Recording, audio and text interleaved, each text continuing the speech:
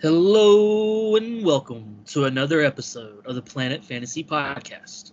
This planet is inhabited with fantasy drafts of our favorite properties and characters, fantasy casts of dream movies, Hunger Games, award shows, and anything else we deem to be a part of our vibe. On this planet, fantasy rules. And I am one of your hosts and binger of the cosmos, Damon, and with me is my better half, the soup slut himself, Kyle. How's it going, man? I would kill for some soup right now. I am battling COVID for the second time in my life. How are you, my friend? I am wishing you well. I hope it goes away very soon. COVID sucks. I am doing all right. I'm just tired from work and want more money. So, but other than that, I'm ready to have me a nice Southern homemade meal.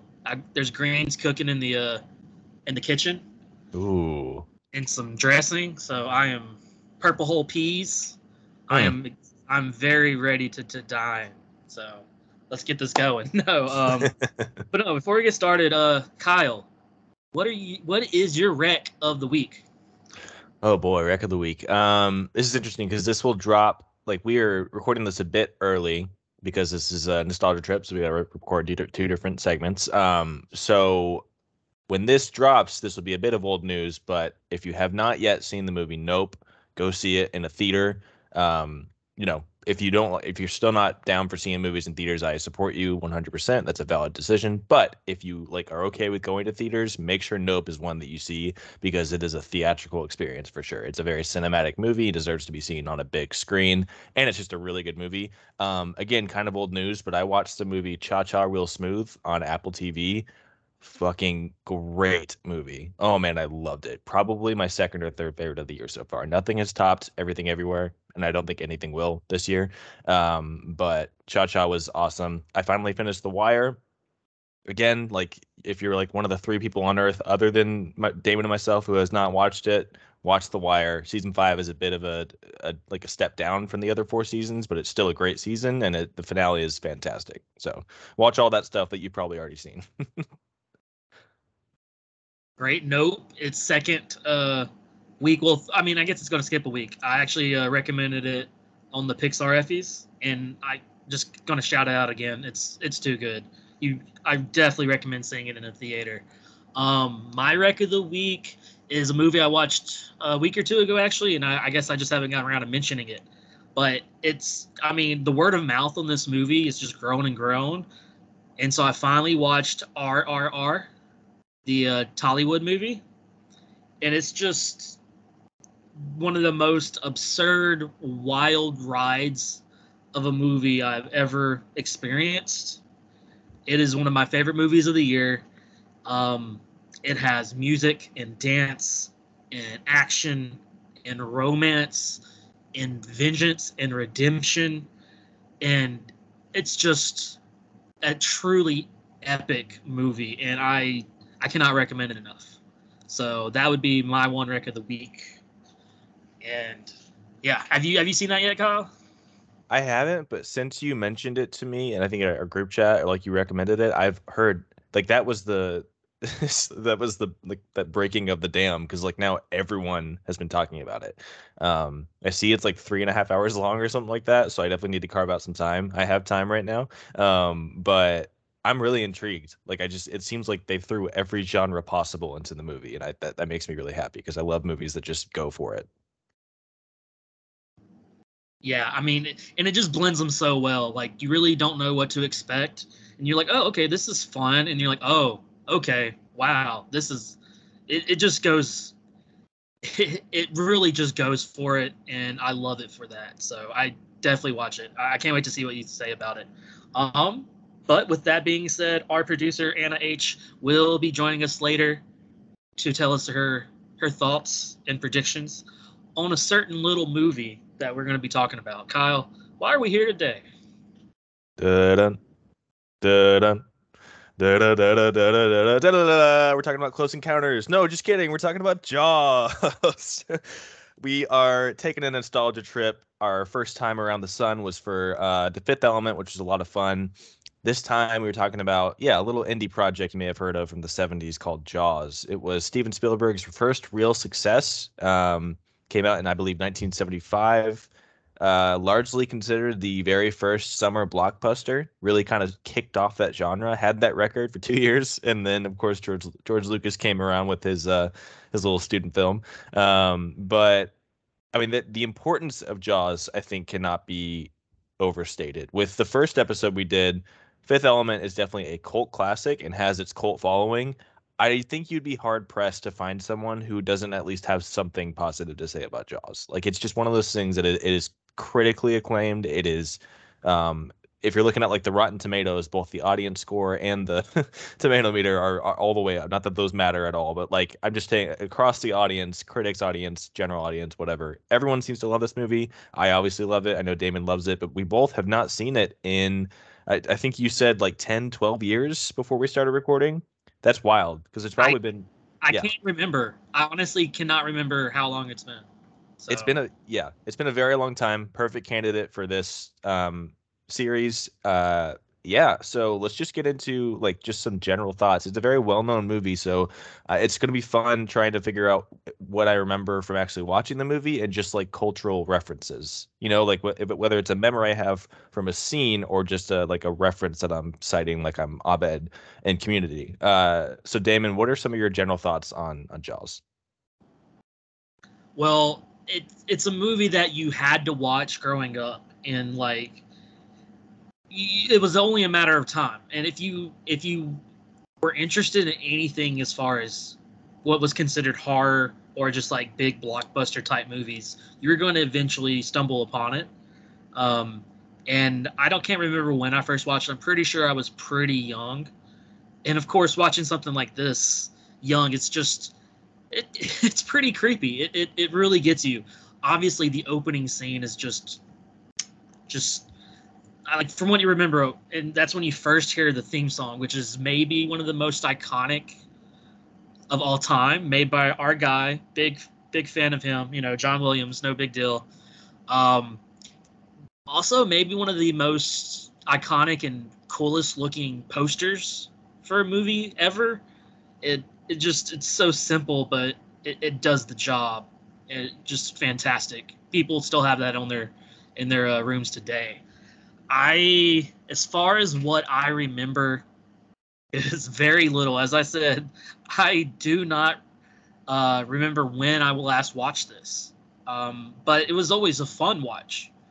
Um, I remember the fact that you had the big ass shark that you really didn't see too much because it really didn't look that good. But that really didn't matter. It was all about the anticipation and the tension that was built. And really, this movie really created kind of several different subgenres. It gave us that kind of creature in the dark, hidden underwater, that really you don't see for most of the movie, but you hear it. You know, it's attacking, and it's just behind the corner, and it's given us so many other great movies, such as Alien. Is one of the best in that regard. But I just think it's a classic for a reason. It did so many new things when it first came out, and otherwise, I remember the scene where the girl got attacked, the bigger boat, and I remember the Jaws attacking him towards the end, biting into the ship. So, excuse me. That's kind of all I remember right now. It's been so long, but I mean, I always remember enjoying it. So, Kyle, what do you think? What about you? Yeah, I'm kind of in the same boat, no pun intended. But it is kind of like it's one of those things where I know this was one of the first movies I watched growing up. Like I have very, very early childhood memories of this, of us owning this on VHS and just watching it on like Saturdays when we didn't have school or whatever. But yeah, like I'm with you. I watched it at a very young age, and of course now it's not like it's a very like scary movie, but watching it very young and already like as a child just being generally afraid of the ocean anyway, it left an effect. I mean, it left an impression on me. Like there was a period of time where I was like terrified of going to the beach and going in the ocean. And a lot of that had to do with Jaws. And I know that was a big cultural thing too, right? Like you look at a lot of big horror movies. The Strangers, like a lot of people, as a reaction to that movie, were like locking up their houses and like being installing extra security and stuff like that. There's like these cultural landmarks with these movies, or a fear of something spikes up, and I think Jaws was one with sharks and the beach. Like you, I don't remember large plot details. I remember very iconic scenes. Like you said, the opening scene is obviously huge. I mean, just in movies in general, that is a perfect way to open the movie with that attack. I think it sets up a rule for, I won't even just say horror movies because Jaws, you could even get away with not calling it a horror movie. You could just say it's like a Western or a summer blockbuster. But it sets up a rule for horror movies that I think works really well in that less is more. And like the less you see of the big bad monster or whatever, the more effective it is when it does show up. Like you said, we see that with Alien. Um, it's done kind of early on with Halloween, but of course, the more those movies get on, the more we see of Michael Myers. But in the first movie, he's just called the Shape, and like we don't see much of him, and it's terrifying when we do. So I think Jaws is like obviously not the first movie to do that, but it does it so effectively. We barely see the shark, and so when we do, it is a genuinely very scary thing to see, and the attacks are done really well. I don't remember the cast very well. I remember really liking our main character, Chief Brody. I think he's a cool character, but other than that, that's kind of what I'm excited about in rewatching it, and like because I know that a lot of the names are thrown out in like very big references. A lot of people love Richard Dreyfuss's character, and like a lot of scenes involving the whole crew are like really big movie things that I'm excited to kind of like rediscover. Like you, yeah, it's been a long time since I watched this movie, so I'm really excited about this one. Um, but yeah, it's just one that like I don't. We're kind of I won't say peaking early, but we're starting with our second episode very iconic with like this huge movie. This is such a big movie to start with, and so I'm excited about what other ones we're going to cover. But for this, I don't know, man. I'm really excited to see it and watch it and like rediscover how good it is. I'm sure. Like I would hate for it to turn out to be a terrible movie. But I just don't think that's going to happen. And I'm excited to see what Anna like thinks about the movie. That's kind of the biggest thing for me because it is such a huge movie and she's never seen it. So, um, yeah, I'm excited. It's going to be fun. Did you have any other like thoughts about the movie or characters in general before we bring in our lovely producer Anna H? Yeah, okay, so like let's see. I mean, as far as characters go, I really only remember like is it the main character is like the guy in the hat, right? With like the very surly look on his face? Or am I Uh, the hat and the beard would be Richard Dreyfuss's character. I can't. I think it's Quint is his name, is or that Quint? Hopper. One of those two, or Hooper. I Well, don't know. But I Chief Brody is the main character with the glasses. okay, well like the guy who just always looks like, someone pissed in his boots. I remember him. And then Quint, I think like the guy who just always looked kind of a little crazed. With the big, like I think the big beard or sideburns. I remember him. Those are the two stick out to me, as of course, along with the shark. Was the shark ever? I mean, I guess we just call him Jaws, which is a pretty good name. Well, it's also been given the name Bruce. I think a lot of Um, people call it Bruce as well. okay, that's right. See, I didn't even remember that. Um, and of course, as far as the scene that really always sticks out to me is the ending. Like when he finally shows up and like just takes a big old bite out of the boat, and and I always can never remember, like you said, Kyle, you never know if it's like you remember if you're remembering the movie or someone making fun of the movie or something or someone taking a riff off it. But like that's when he ate one of them too, right? If I'm not mistaken.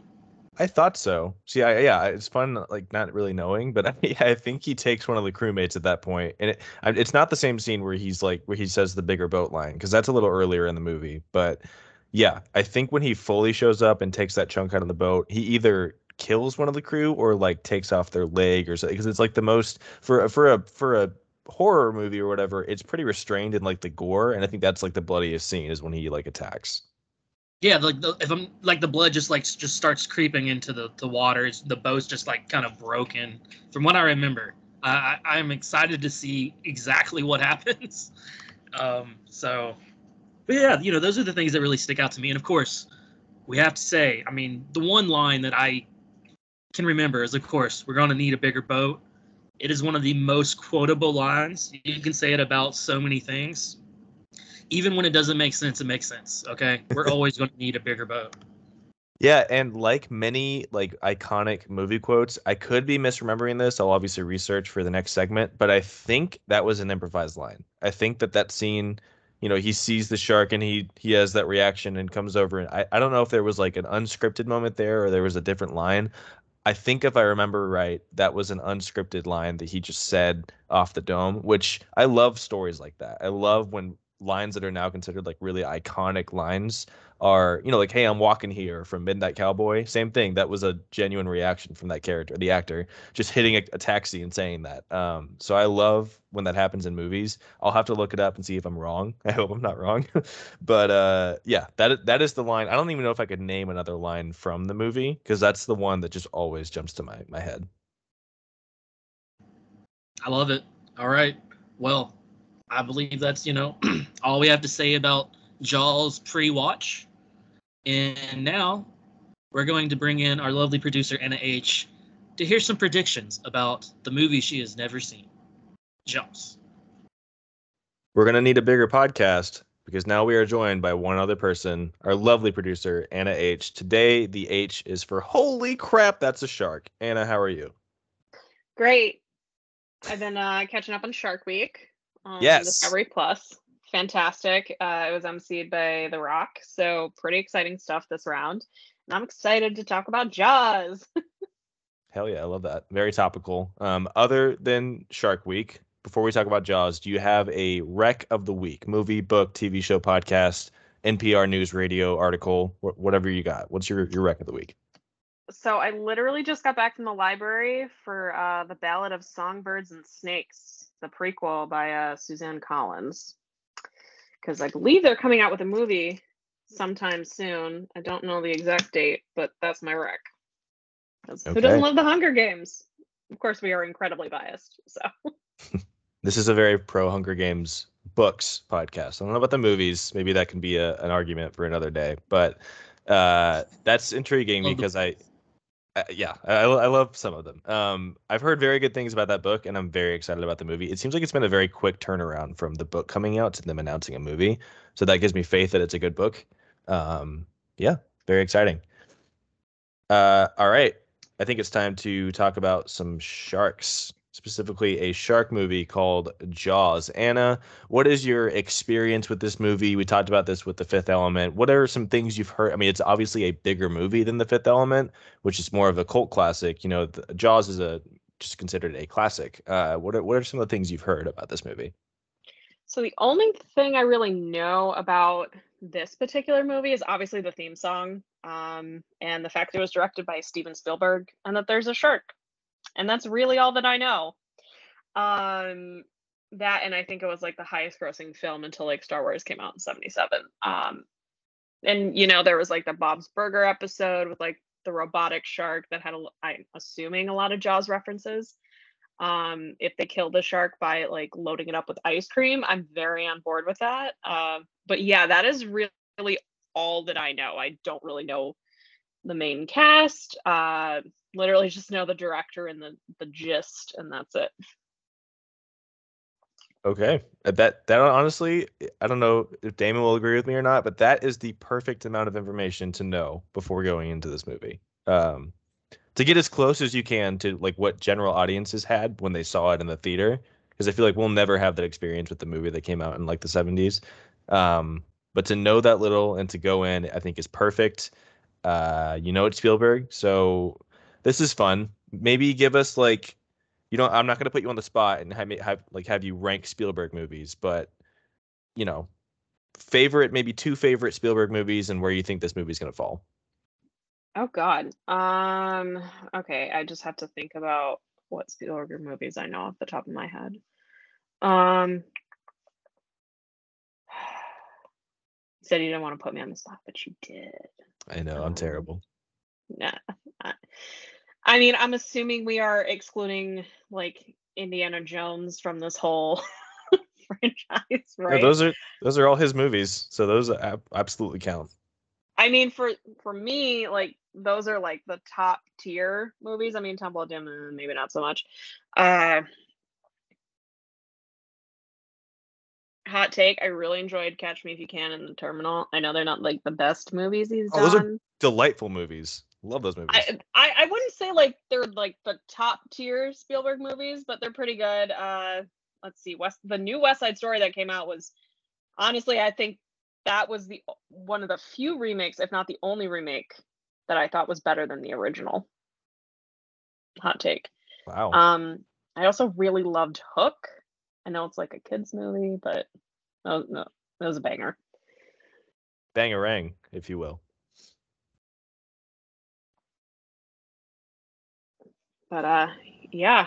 I mean, obviously he's done other movies, but those are the ones that stick out in like the forefront of my mind. And I know our friend Richard is going to come at me because I did not mention Jurassic Park, but Well, we will have to hold on to that until the episode after this one. Yeah, I was about to tell you what my ranking was, and I was like, wait, this is a trap. Hold you on. almost fell Hold for on a it.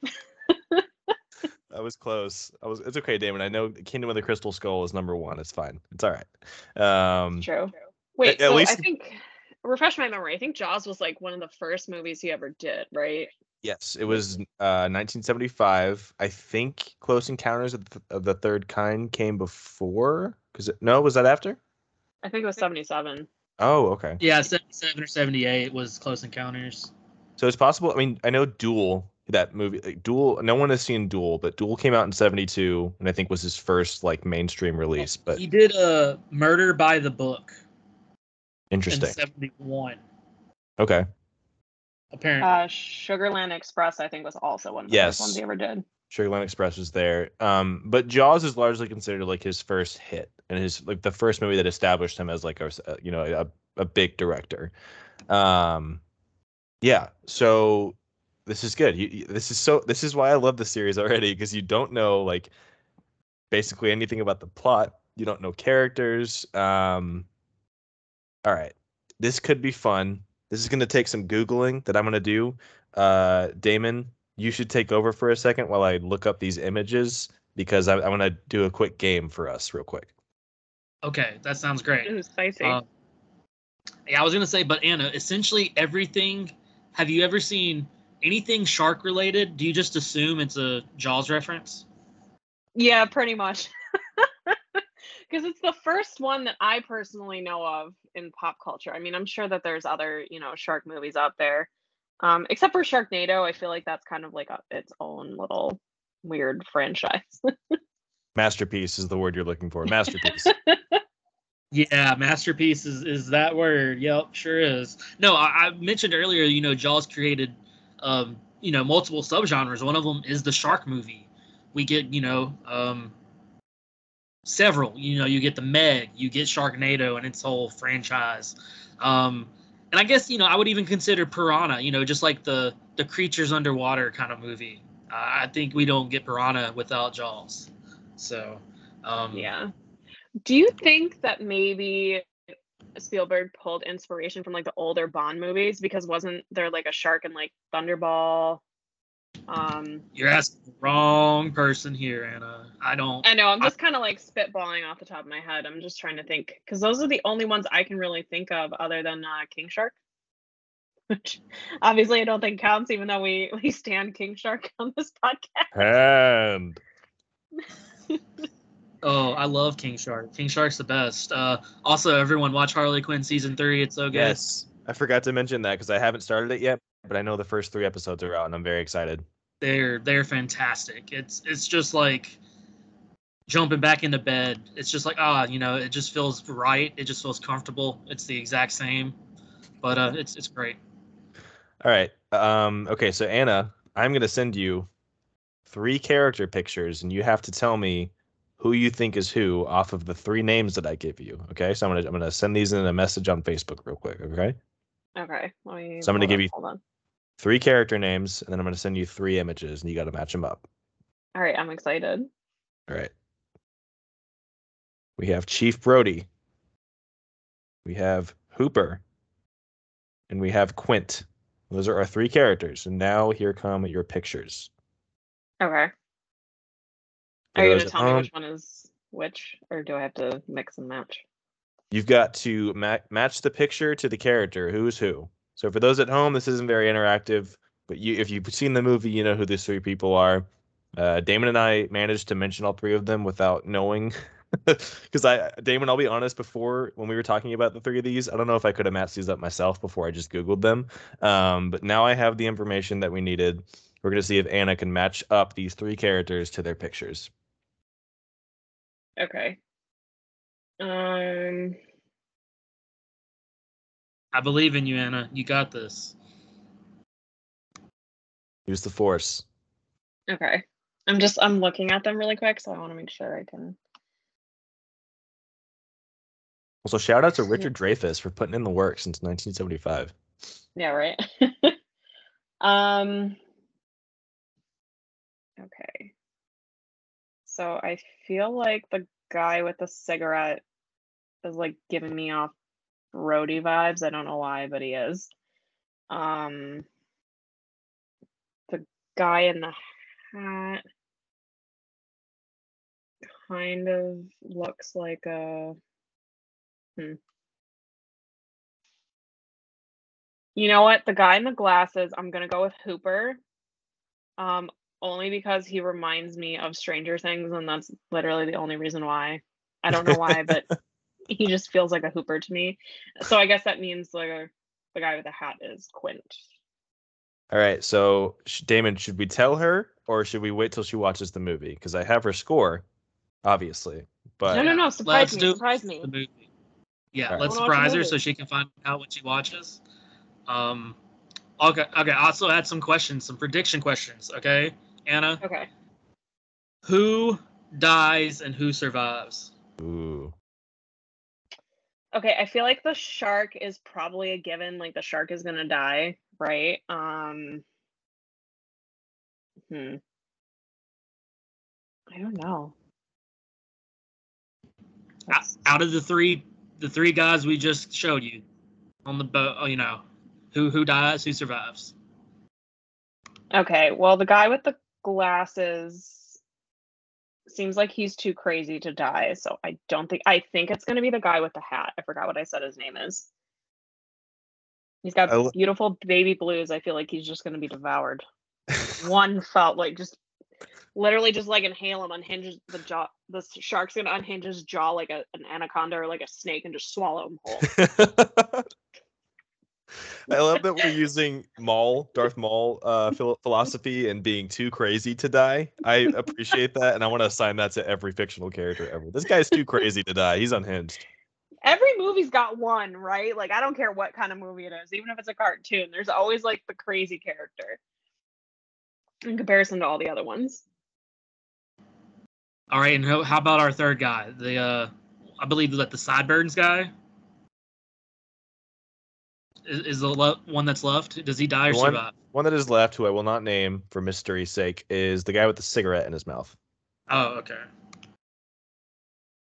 I think he's gonna live, and then he's gonna die a tragic death with lung cancer. That's my prediction.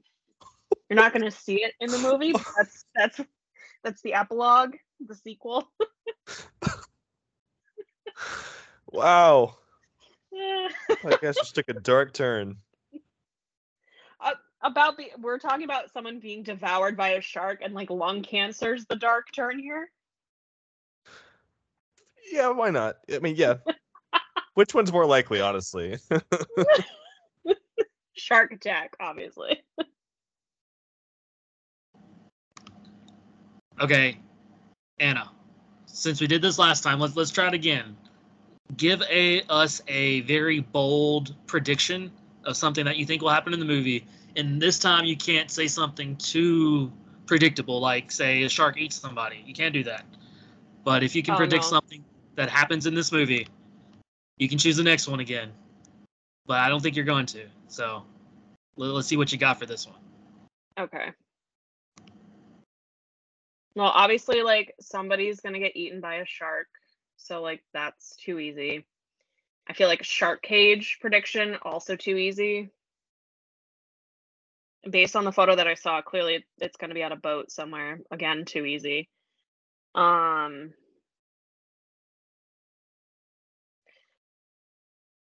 I'm either going. See, I'm torn between one or two things, and I don't know which one to pick.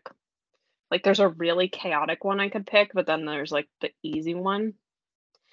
And I think I'm gonna go with chaotic one. I want somebody to get like harpooned, right? Like the old school, like Ahab, just like instead of harpooning the shark, I want somebody to like accidentally get harpooned, right? Like they're gonna throw it and then somebody just accidentally like dives in front of it, or like there's a big wave and the shark like forces the boat over and then someone just like gets it right in the stomach.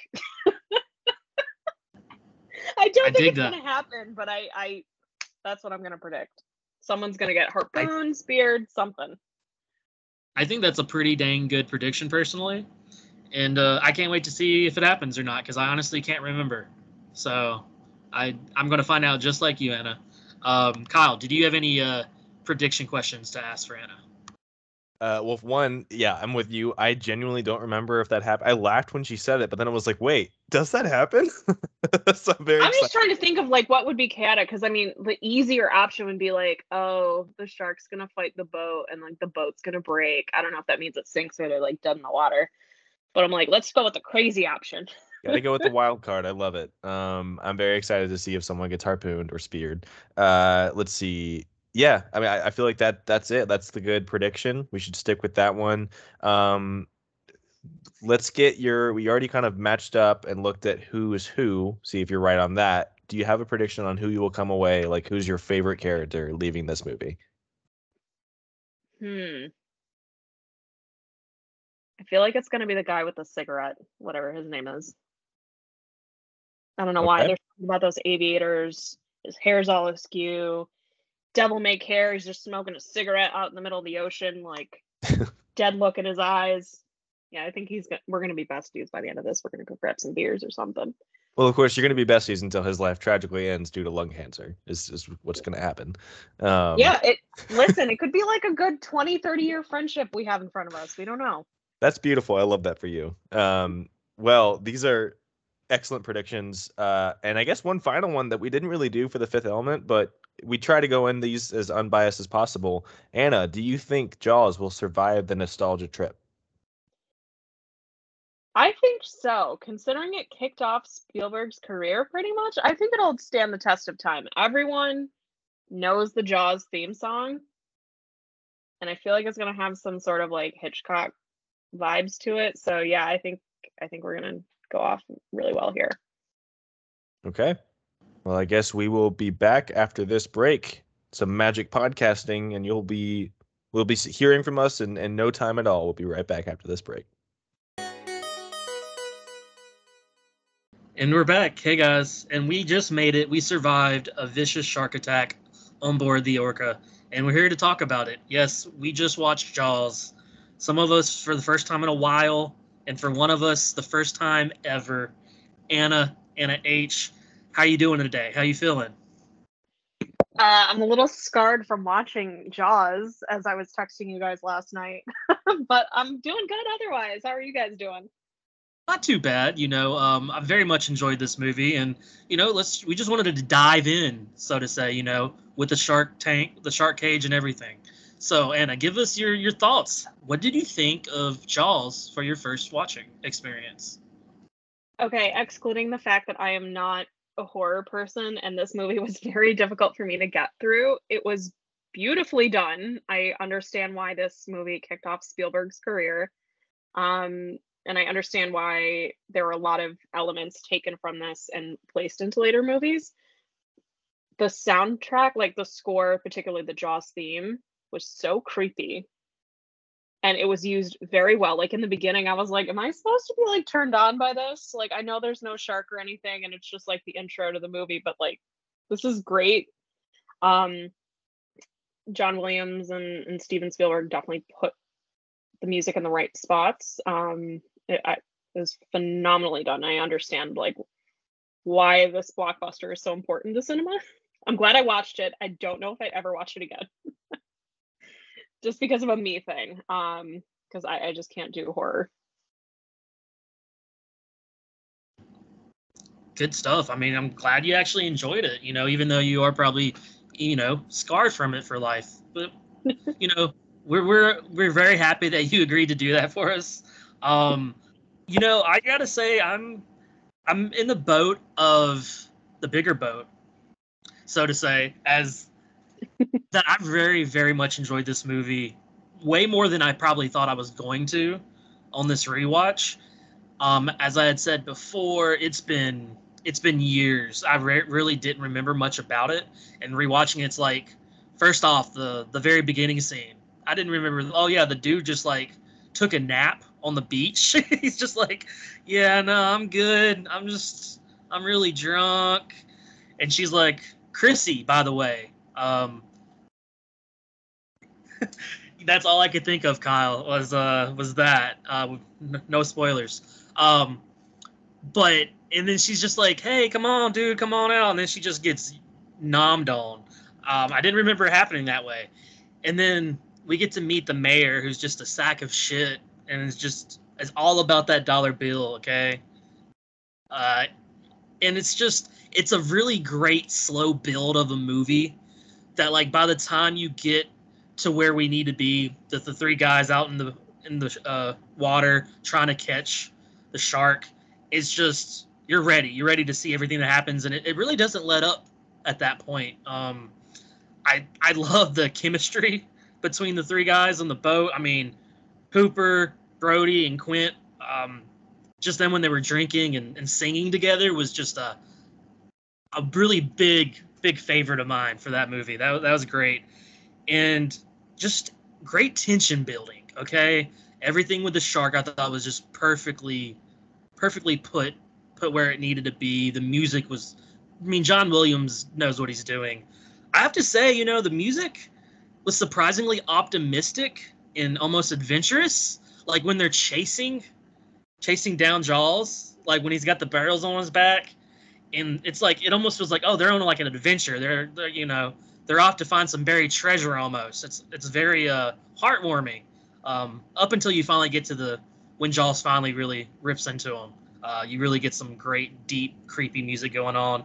It's done in such a way that you're into it the entire time. You want to see exactly what happens, and just great performances by everyone, really.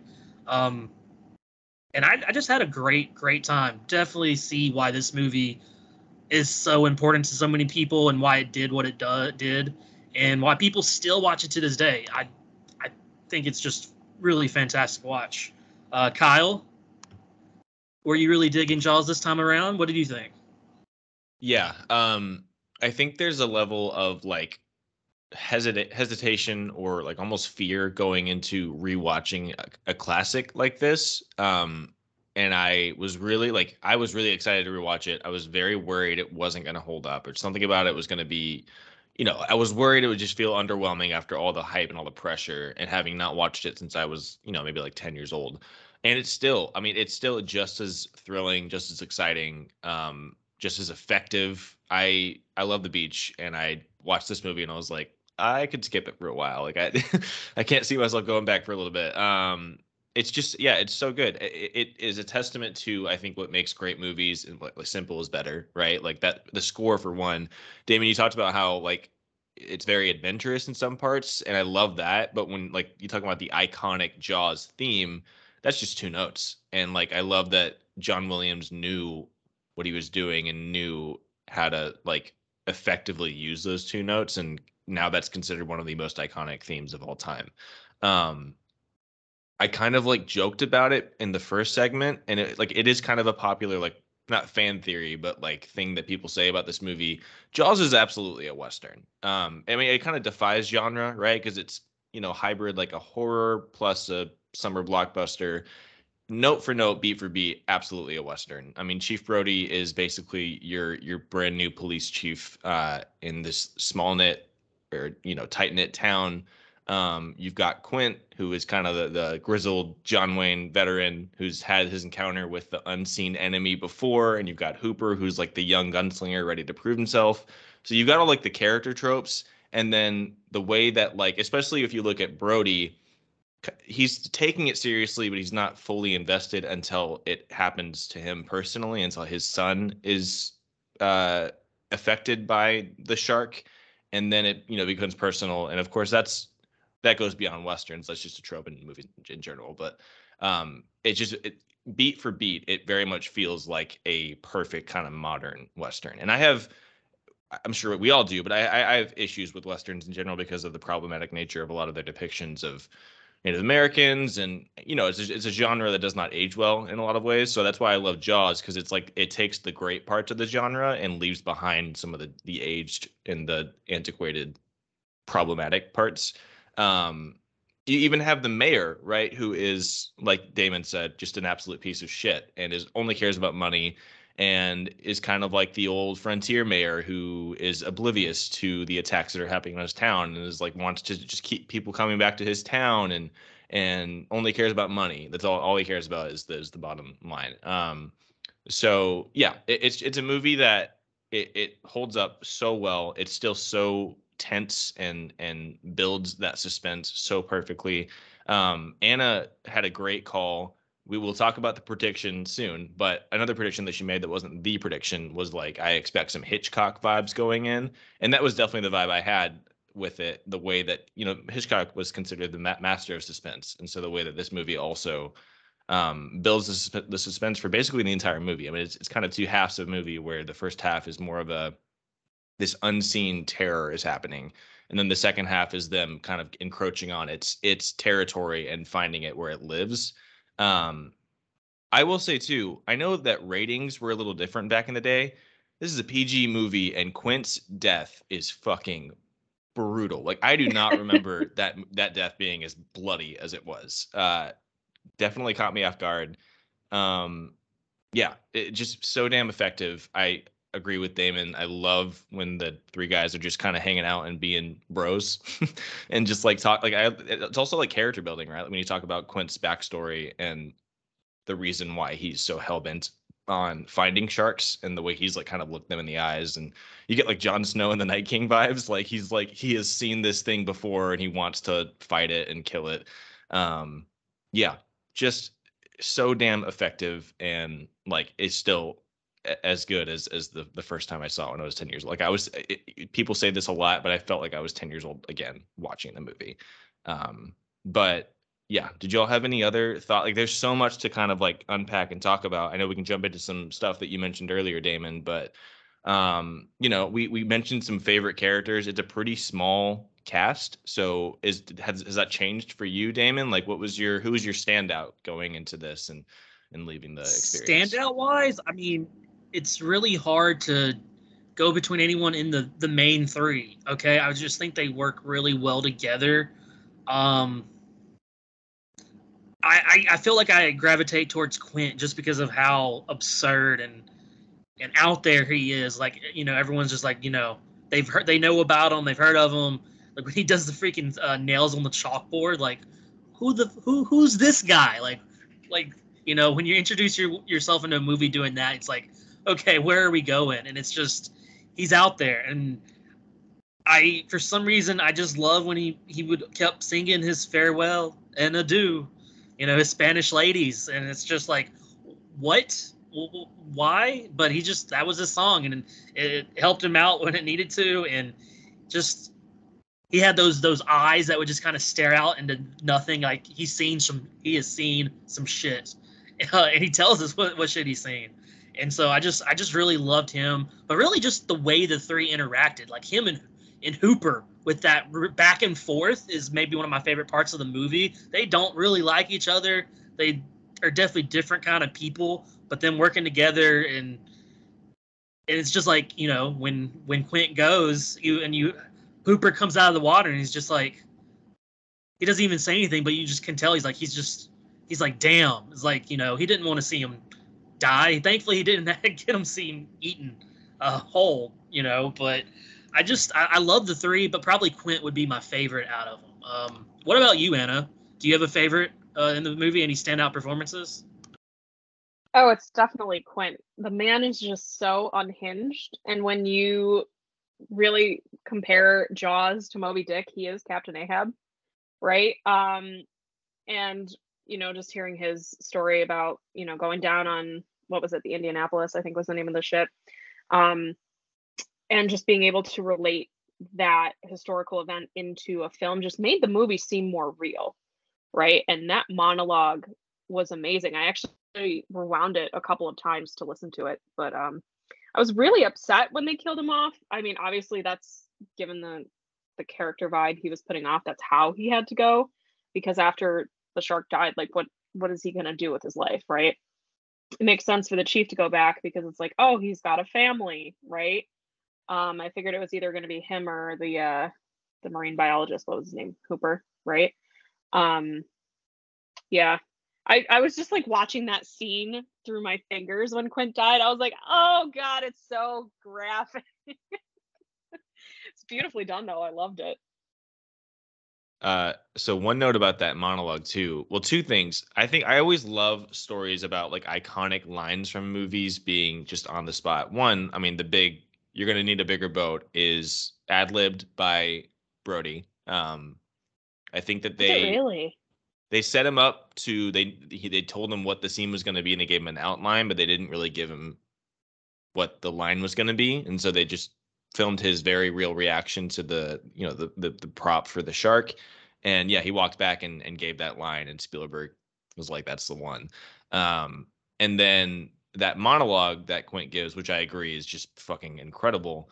It has a really interesting backstory. So it was written up initially by like two different playwrights that Spielberg knew. Like he wanted to go, he and the screenwriters wanted to outsource some other people and really get the monologue right. They wrote it, brought it to the set, tried it out. It wasn't really working. The actor for Quint went home and like was already working on his character.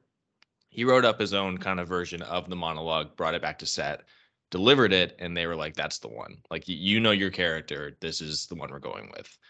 And I always love stories like that with movies like this. There's a reason it's so iconic. And a lot of the times, like, yes, people have their jobs on the set of a movie. Screenwriters have their jobs, directors have their jobs, actors have their jobs. But sometimes like it's just like lightning hits, lightning in a bottle kind of happens, like I just, that's a once in a lifetime kind of thing. And I think that's what makes the movie so special is like, it was a very small crew and they all were just kind of like flying by the seat of their pants, probably not thinking that it was going to be this huge blockbuster that it ended up being. And so, yeah, I love stories like that. I think we're probably all three, yeah, Quint fans. He's just a crazy son of a bitch. Like he's wild. I think that it's also like more behind the scenes stuff. Sorry, I kind of went off the deep end, pun intended, of like behind the scenes stuff watching this because it was so fascinating to me. But like the actor who played Quint actually didn't make a single dollar off of this movie because he was already like wanted for tax evasion. So he had to use his salary from this movie to pay all that off. That's wild. I did not know that. It also like works, right? Because it works so well for the character of Quint. Like, of course he would be just that's so unhinged, and I'm here for it. Yeah, the exact chaotic energy we need for someone to play Quint. No, he was great, and I agree with like the dynamic between the three of them. He and Hooper really clashed early on, and I love that. And another thing, like I think on set there were stories about how Richard Dreyfuss and I figured his name, but the guy who plays Quint really didn't like each other, like while they were filming the movie. And I feel like that also happens a lot. Like the X-Files happened with our two leads on the X-Files. It happened in Batman Forever with Jim Carrey and Tommy Lee Jones. Like Tommy Lee Jones hated Jim Carrey, and I feel like that kind of bleeds through into the movie. It definitely does here. Like Hooper and Quint really do clash, and it feels very genuine. And so I'd love to hear stories about like what it was like for Brody having to play like the peacemaker, I'm sure.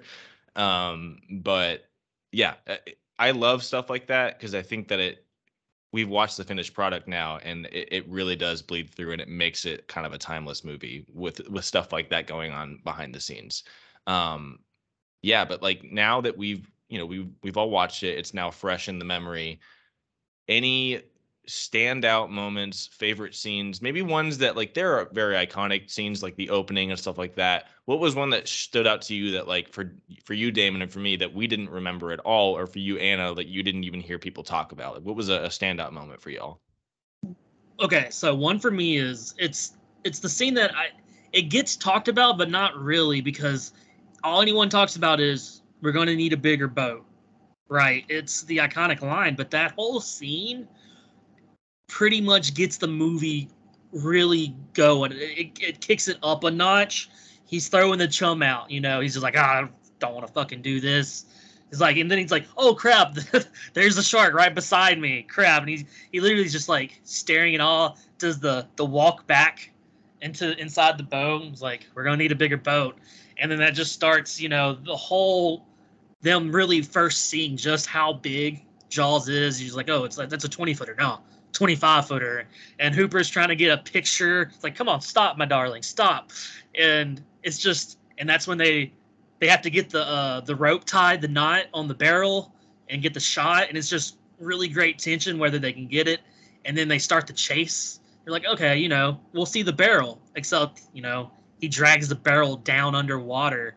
It's just that whole scene from the chum to when he goes underneath the water is just so fun, so intense, and really sets the mood for the rest of the movie. And I love that scene. What about you, Anna? So for me, it was actually the scene when the shark goes into what was it, like the pond or the bay, and the chief's son is just like on the boat, and I'm like freaking out in the background, right? I'm just sitting there. I was like, oh my god, this little kid's gonna get eaten and it's gonna be devastating. Luckily they ate an adult, so it wasn't that bad. I'm surprised that they made the choice to like not have him injured, like lose a finger or something like that. I'm happy they didn't, but yeah, that was honestly for me the most terrifying moment in the movie, other than the fact like the dog disappearing, which we never saw again. Poor baby. But yeah, I think that scene and that tension with like a father and a mother just running to like protect their kid and they're completely helpless.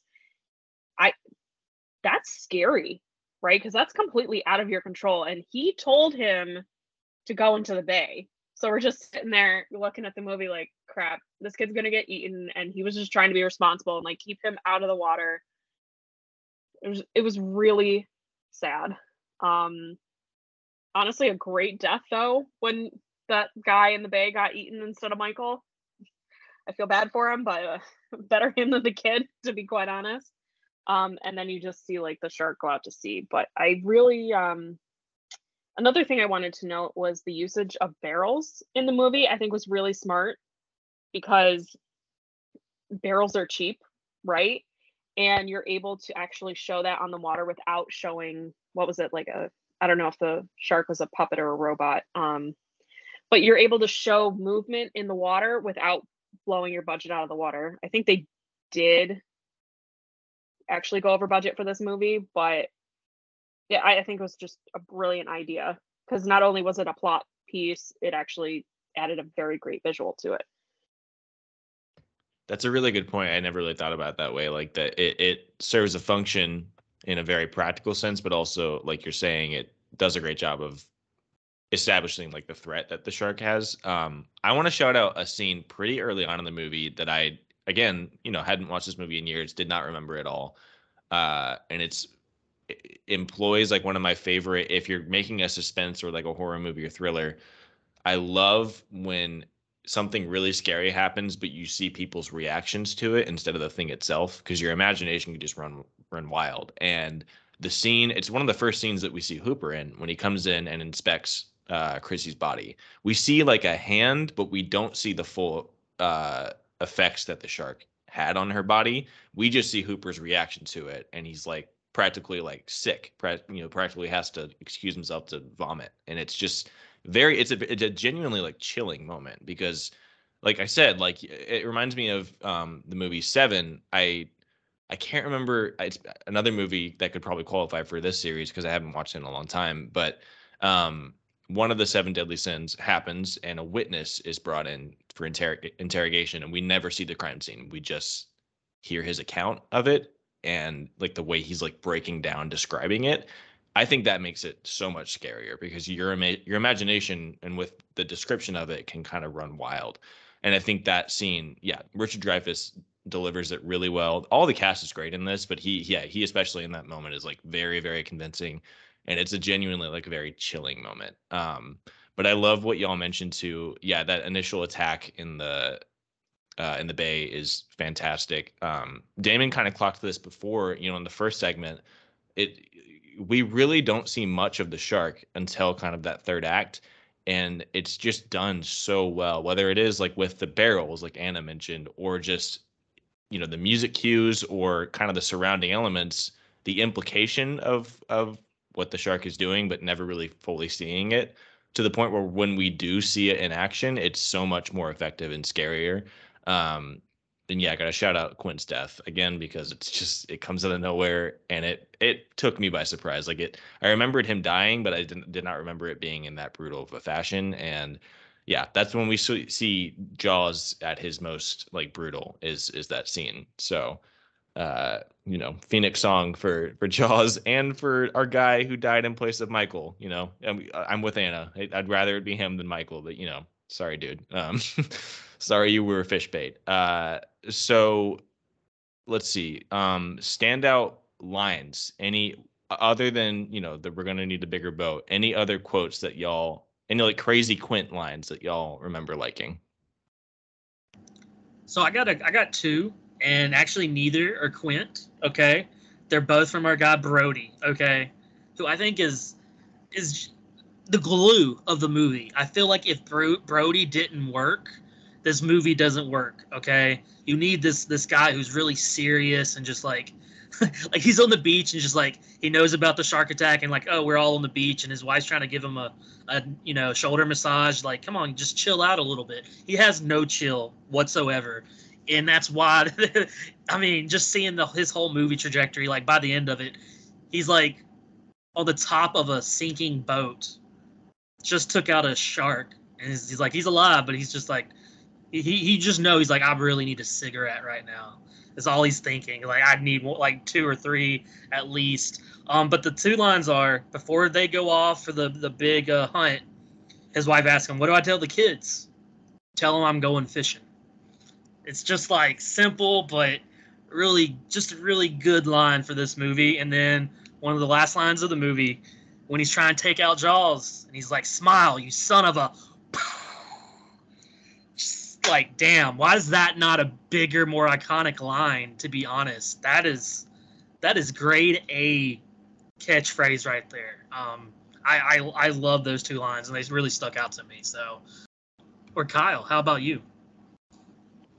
There were a lot of just, they're not even like memorable quotes, but I now see them so prevalently in like pop culture. There's the end of Quint's monologue when he is first introduced, when he's scratching that chalkboard. 10,000 for me by myself. For that, you can get the head, the tail, the whole damn thing. That's an episode of Psych. Like when their Jaws episode, the head, the tail, the whole damn thing is the title. And there's one where he, I think it's the scene that Damon you're talking about when he's got a cigarette on the beach. Brody does, and he's like not relaxed at all, and some guy with this awful like bucket hat tries to tell him to calm down, and he says, that's some bad hat, Harry. Like, I just the iconic line. So good. And Bad Hat Harry is now a film production company, created by Bryan Singer, so some not great aging there. But I love that there's so much in Hollywood now that is kind of a callback to just random throwaway quotes in this movie. But Anna, what about you? What were some of the lines that you took away? Actually, Hooper, I think, had some of the best lines. I forgot what part it was, but Hooper was like, "Do you want a pretzel?" I just like lost my mind. Like these guys are out shark hunting for like this man-eating shark, and he's just offering him snacks. I don't know why I thought it was hilarious. And then the scene with like they're like comparing their tattoos and their scars and stuff. And then obviously Hooper's drunk and he points at his heart and he goes, "Mary Ellen Moffat, she broke my heart." Let's see. What was and then there was one with Quint where he's like, "Back home, text me, man. He's gonna have an attack when he sees." It was really funny too. Spanish ladies, like every time that song came up, I started. It was kind of reminding me of like body tune from like Game of Thrones speak. Like if you the word Dornish, I feel like that would fit in very well. I also, there was one I forgot about. It's like the very last lines of dialogue in the movie, when Brody and Hooper are trying to like swim away, and Brody says, "I used to hate the water," and Hooper's like, "I can't imagine why." I just love like, yeah, it's a lot of it gives some great levity to some of these more intense moments. Yeah, there's one where I think Brody has Hooper over for dinner, and he's telling him, or like his wife is telling him, Martin hates boats, blah blah blah. It's a childhood thing. There's a clinical name for it, isn't there? And Brody is like, yeah, drowning. that's the clinical name. I was like, mood. That's relatable. Yeah, just so many bangers. All right, let's see. So Jaws is obviously an iconic movie, is a very well-known movie, like we've been talking about, has been kind of not ripped off, but a lot of things have spawned from this movie. Damon mentioned a whole subgenre that has come out. Other things though, like Damon, what were some things that you kind of clocked watching this time, that you, some tropes or whatever that you now notice in a lot of movies today? Well, of course, I mean, I'm sure this movie didn't really start it, but just the unhinged guy, the unhinged guy who's seen it all character, the one who has the story, the gleam in his eye, they've seen a lot of shit, and they're there to help the crew or the main character, get over that hump or help them in some important way. The aging mentor, it's done so many different times and so many different ways, but just there's a really fun take on that one with this one. Like, he's just, can we say how many times he is just unhinged? He's the guy who's not all there, and it's fun to see him go through it. And I mean, it's a fun trope for a reason. Nothing else too much really stuck out to me that we didn't know before. Like I said, I mean, the hidden monster trope I mentioned in the first segment of pre-watch, it's done to perfection in this movie. Honestly, whoever came up with the idea, let's make a movie about a shark being the monster, needs all the money, and I'm sure they have all the money, because it has a built-in, all you can see is the fin, okay? It's there. It's just above the water. That's all you can see. But it's just enough to be like, oh shit, it's there. But how big, like, where's it at? It can go underwater at any moment. It's just brilliant. And so I love the hidden monster trope that it really created and gave us, especially because the effects aren't terrible, but they weren't very good. Okay, the shark looked better than I remembered. I will say that. I remember the shark just looking like a robot, like just like this big cutout, but it actually looked decent. Okay, I'm not going to hate too much on the shark. I will hate on the dead person in the boat. That was bad. They just need to redo that. That face looks like, I don't even know how to describe what that face looked like. And Spielberg put that in the movie because he thought that was going to be the one that elicited the biggest jump scare in theaters. Like, he was like, this is going to be the one. It's like, oh, what is that? And it was right. I like fell out of my chair onto the ground. I was like, I need to pause this movie. I almost had a heart attack. There it is. It got her. First time watch. It did what it was supposed to do. And you know what? It wasn't even the face. It was the music with the face that did it. That's fair. I mean, all the underwater scenes were great. That one, and then the cage scene was one of the more intense scenes. And not having seen this movie in a while, I was like, wait, is this where Hooper dies?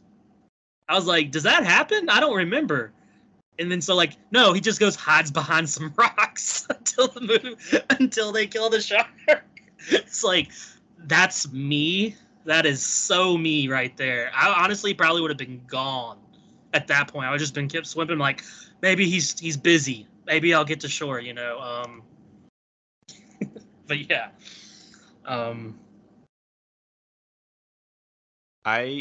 yeah. There's like so much that maybe this movie didn't directly inspire or like create, but I feel like the mayor or the person in charge or whatever who's obsessed with money, like kind of trope or character or archetype, whatever you want to call it, it's done so well in this, and it's definitely, like I said, it's been done before Jaws, but I feel like this does a great job of setting up that trope and why it's so believable.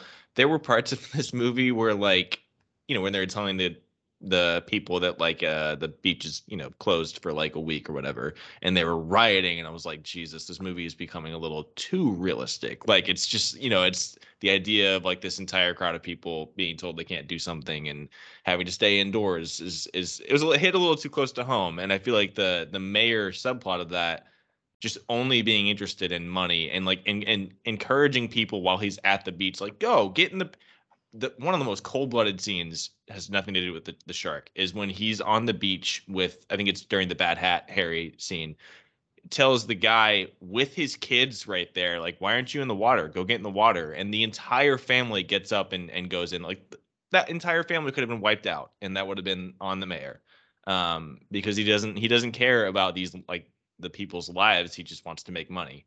I honestly thought in that scene it was gonna be like that guy that got eaten, because they just did like such a big focus on him and his family. I was like, Yeah. he's the one getting chomped for sure, Right. but luckily he wasn't. Yeah, it was a good pivot. Like, I like that a lot. And I just think like that, and then the use of, again, not the first time, like plenty of movies before Jaws used music very effectively, but the use of music almost as a character to drive the suspense of a movie, we can definitely we can credit that to Jaws. Like, that is done so effectively in movies as current as like Nope is still in theaters. I encourage anyone to go see the movie Nope, because the score in that almost feels like a character in and of its own, because it really drives the suspense in some of the scenes. But yeah, just like so many things. Like, Anna, what were some things that you clocked that you can see now represented in a lot of movies today? So I noticed a couple, but I don't know if they actually originated in this movie. I'm just gonna run down a couple of them. Like the better die to be killed trope, where Quint's like, I'm never gonna wear a life jacket again, right? Then you had like blood in the mouth, like when Quint's being like eaten by the shark, his mouth's just all bloody and disgusting. Let me see. I mean, the dirty coward trope, like when people are like screaming and like trying to run out of the water, man just like shoves two of the little kids down on the air mattress and was like trying to get out of the water. I'm like, damn, that is cold blooded. There's also a lot of big foreshadowing stuff, like Quint forecasting his own death. Let me see here. I mean, there's just like a lot of things that were really, really well done. Oh, and kill the lights, right? Like the shark was like attacking the boat, and then the power supply just like went off. That's a pretty big horror trope as well, in addition to the radio.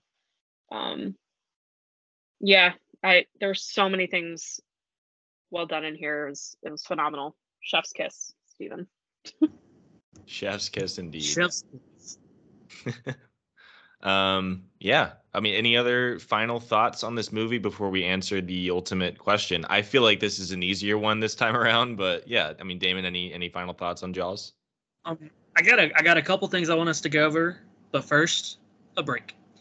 All right, y'all. So, I thought of something while we're going through this, and I felt like this could be a pretty fun little category. But 15 seconds of fame, and I'd like to shout out the 15 seconds of fame going to our illustrious Yellow Barrels. I don't think Yellow Barrels have ever looked so good. I don't think they've ever been used in such a important highlighting way in a movie. Never will they ever get those 15 seconds of fame again. Also, Farewell and Adieu. Maybe it's seen some better days, not to my knowledge. So I just wanted to give a shout out to the lovely song that Quint loved to sing. Did y'all have any ones, even though y'all are not aware of this category?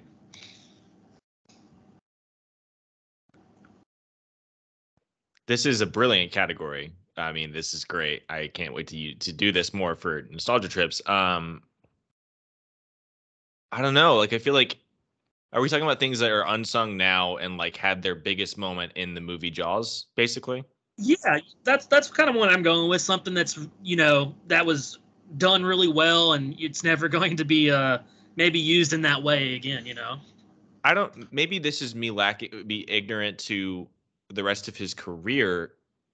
Roy Scheider, I mean, incredible as Chief Brody, and I think he's in the Towering Inferno, and he's in a couple other things, but like this is really his, to steal another podcast's term, this is really his apex mountain, right? This is his peak performance, and I feel like we really do not see any of him in the rest of like movies in the 70s and 80s.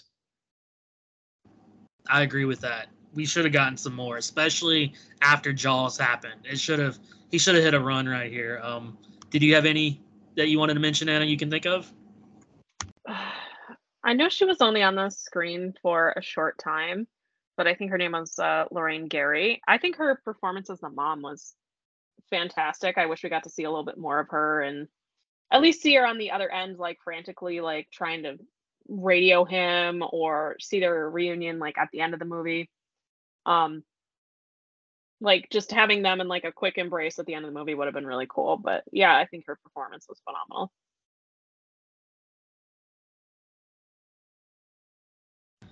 And then also, I just wanted to give a side character shout out to the other mom of the movie, okay, Mrs. Kenter, who I think in the scene when she slaps the hell out of Brody and just like gives us a great like 1-2 minute performance. I mean, she is distraught after her son getting eaten, and she's just like, you knew, Brody, there's a body in the water last week and you didn't say anything. And she just, that was such a good scene. I imagine we would have gotten a little bit more from Mrs. Kenter. So shout out to you.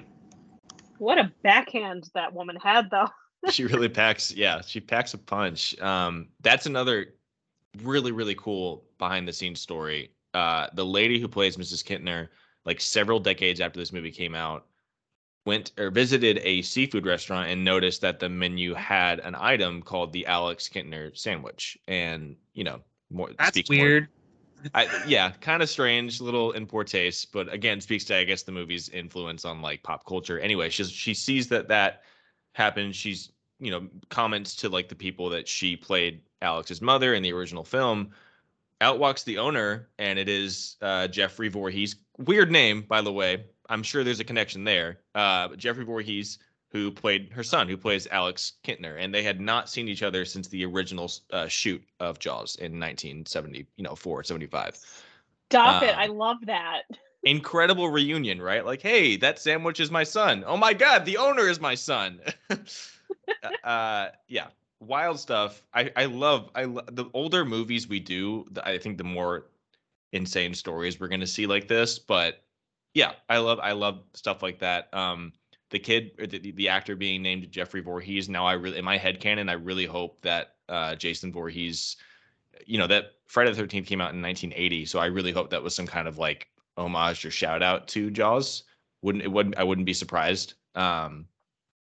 Actually, now that you say that, I remember watching the Friday the 13th behind the scenes, like how movies are made, or how we made this. And I want to say the Voorhees was named after someone that they knew. Oh, okay. No, if it was from him. Wikipedia. And it says the name Jason is a combination of Josh and Ian, Miller's two sons, and Voorhees was inspired by a girl that Miller knew in high school. Yeah, there you go. See, There you so go. it was from real life. So that probably speaks more to that was probably just a more popular name back then. You know, like Voorhees now we just forever associate with the Friday the 13th movies, but I guess Right. 75, 1980, it was just a common last name. That's cool. I love that. So yeah, I don't have maybe like a shout out side character, but just a fun story for yours, Damon. The fact that they reunited, you know, decades after the movie's release. Oh yeah, but no, that's all I got. Okay, I got one more. This could be fun. If you don't got anything out the top of your head, we can move on. But if Jaws was made today, what happens? Got any good ones, y'all? I would delete my Letterboxd account and jump into the sea. Yeah,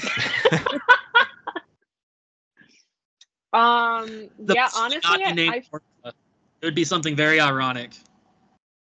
I feel like the movie would pretty much be the same. I mean, the gadgets might be a little more high tech, right? Like there's obviously not going to be a landline or anything, but I think it would translate the same. Actually, it would be probably more relevant today, considering global warming and sharks are coming up north and attacking. So that's true. The barrels would not be the same. I gotta say that the yellow barrels would not be used. They'd have much more high tech something, you know, some sort of buoys or something. So that's one thing. So I'm very glad it was made when it was. Yeah, I had this thought when I was watching it. I feel like there's a lot of movies that I fear the day, but I think it's inevitable that we'll get remakes of, you know, classics that don't need to be remade. Jaws, I don't think it's going to happen because I think right now what we're seeing is instead a lot of movies who are like taking the bones of the story and doing their own take on it or their own twist on it. So like y'all are saying, like there would be modern twists on it, but I think it would be kind of its own creation with the inspiration from Jaws. You know, like taking the unseen monster, taking the maybe even a shark movie, but putting enough of their own spin on it, enough of a modern take on it, maybe bringing in more of like what Anna said, like global warming and like that kind of part of it, talking about how we shouldn't fuck with, you know, nature is a great kind of modern take on it. But I feel like, yeah, that's one that I feel okay about because there's a lot of movies like Back to the Future. I think the minute Bob Zemeckis dies, they're gonna try and remake that movie, and I don't look forward to that day. But Jaws, I think instead they're hopefully like the optimistic part of me thinks that there will be people who instead just make modern takes on the story, which I'm totally okay with. I love seeing modern takes on classic stories. Right, I agree. And I mean, really, we've already gotten that with Jaws, like ad infinitum. Like, I mean, Jaws has really been remade and redone and retooled. It's, you know, it just has different skins. It's done in a different way. It's done with a monster in space. You know, we've seen it. So just don't remake Jaws, y'all. It doesn't need to happen. It really doesn't. Because we already have it, and it's still, you know. Let's I guess go ahead to that next segment. Anna, does Jaws, you know, live up to the hype of the first? Oh, it definitely did. 110%. It was better than I thought it was going to be. I mean, it was a Spielberg movie, so I had imagined it was going to be good. I didn't think it was going to be that good. Okay, it lived up to the hype for Anna. Kyle, did it survive the nostalgia trip for you? Jaws absolutely survives the nostalgia trip. I think I gave it a 5 out of 5. Like I think it's still just for me, it is a perfect for what they were trying to do. It's a perfect movie. There are things that maybe don't hold up well with like effects and some acting choices that are a little stilted now. But I think for what we've been talking about this entire time, everything that they set out to do, it's still just as effective as it was in 1975. So absolutely survives the nostalgia trip. Yeah, that's a yes for me. It definitely survived the nostalgia trip.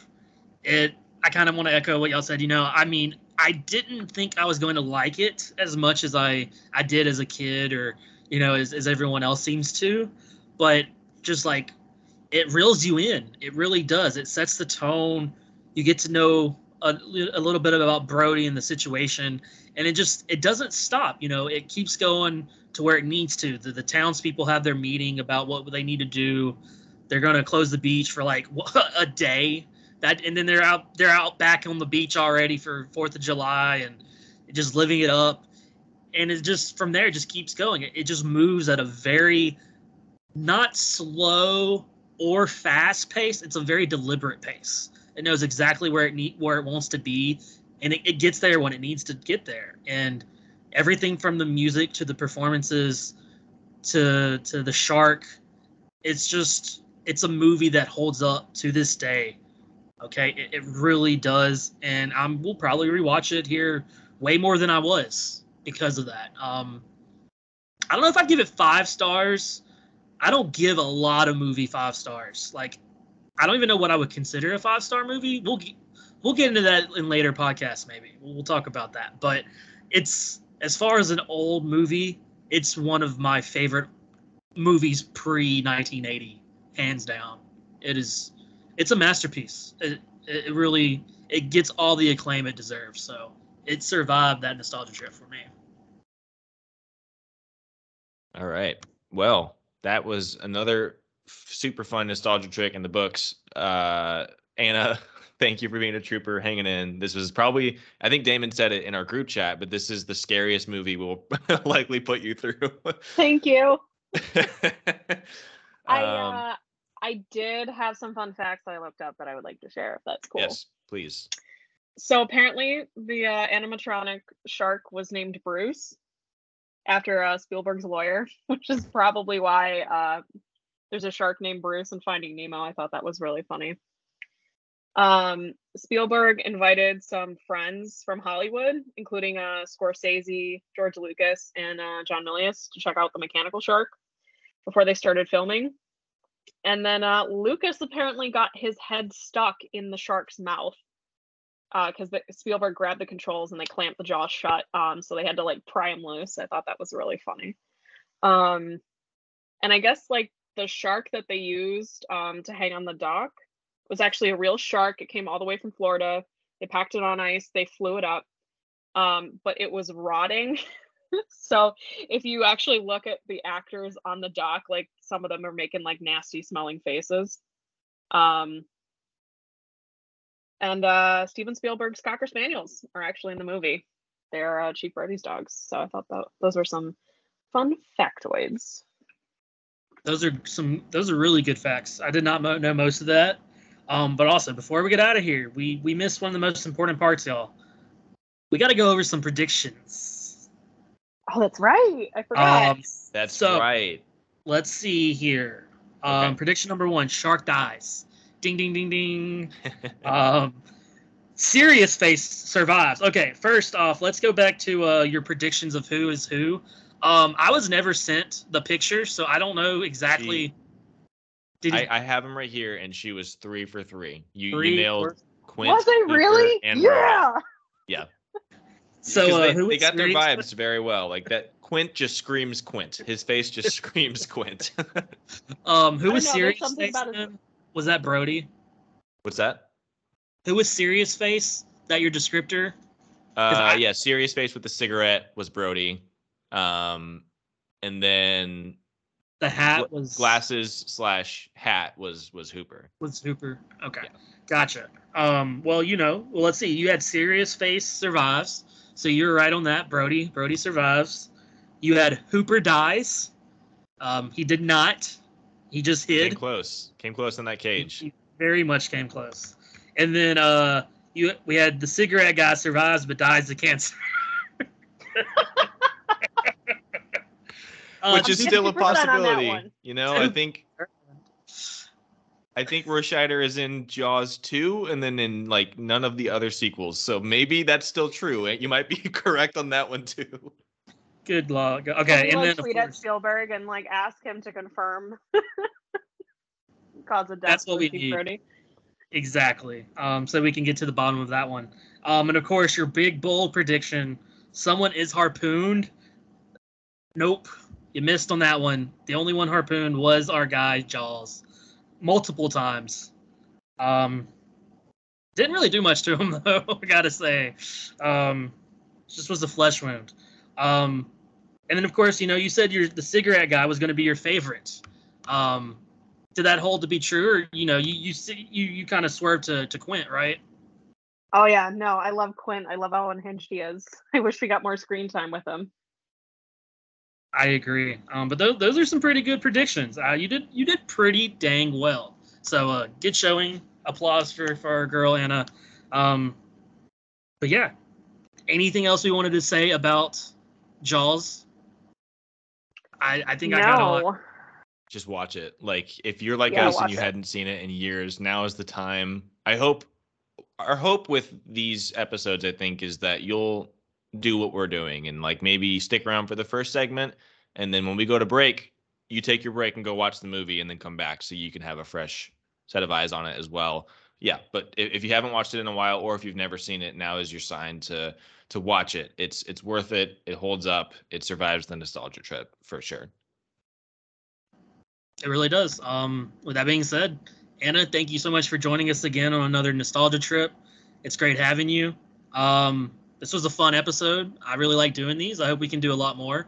We're starting to build up an idea of all the movies we have seen or haven't seen. So, if any of y'all have seen a movie that really, that you haven't seen in a long time, that maybe we haven't, hit us up. We're just looking to build a really strong catalog for this one. We want to keep it going. So with that, just let us know. Give us any comments or criticisms on the episodes and any ideas for future ones. And until then, Kyle, what do you got for the people?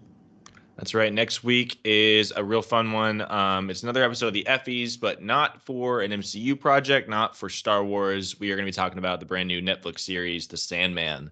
It'll be a lot of fun. Damon, as is usual, is beating me on the TV front, has already finished the series, and I have not even begun it, but I can't wait to dive in. It's my favorite Neil Gaiman book, so I'm very excited. Yeah, week after, we've got a really fun original draft, the Backyard Games draft, which will be just a lot of fun nostalgia in it of itself, a bit of a nostalgia trip there. And then to round out our month of August, we've got a big one. It is the sitcoms draft. We are going to be drafting our favorite sitcoms.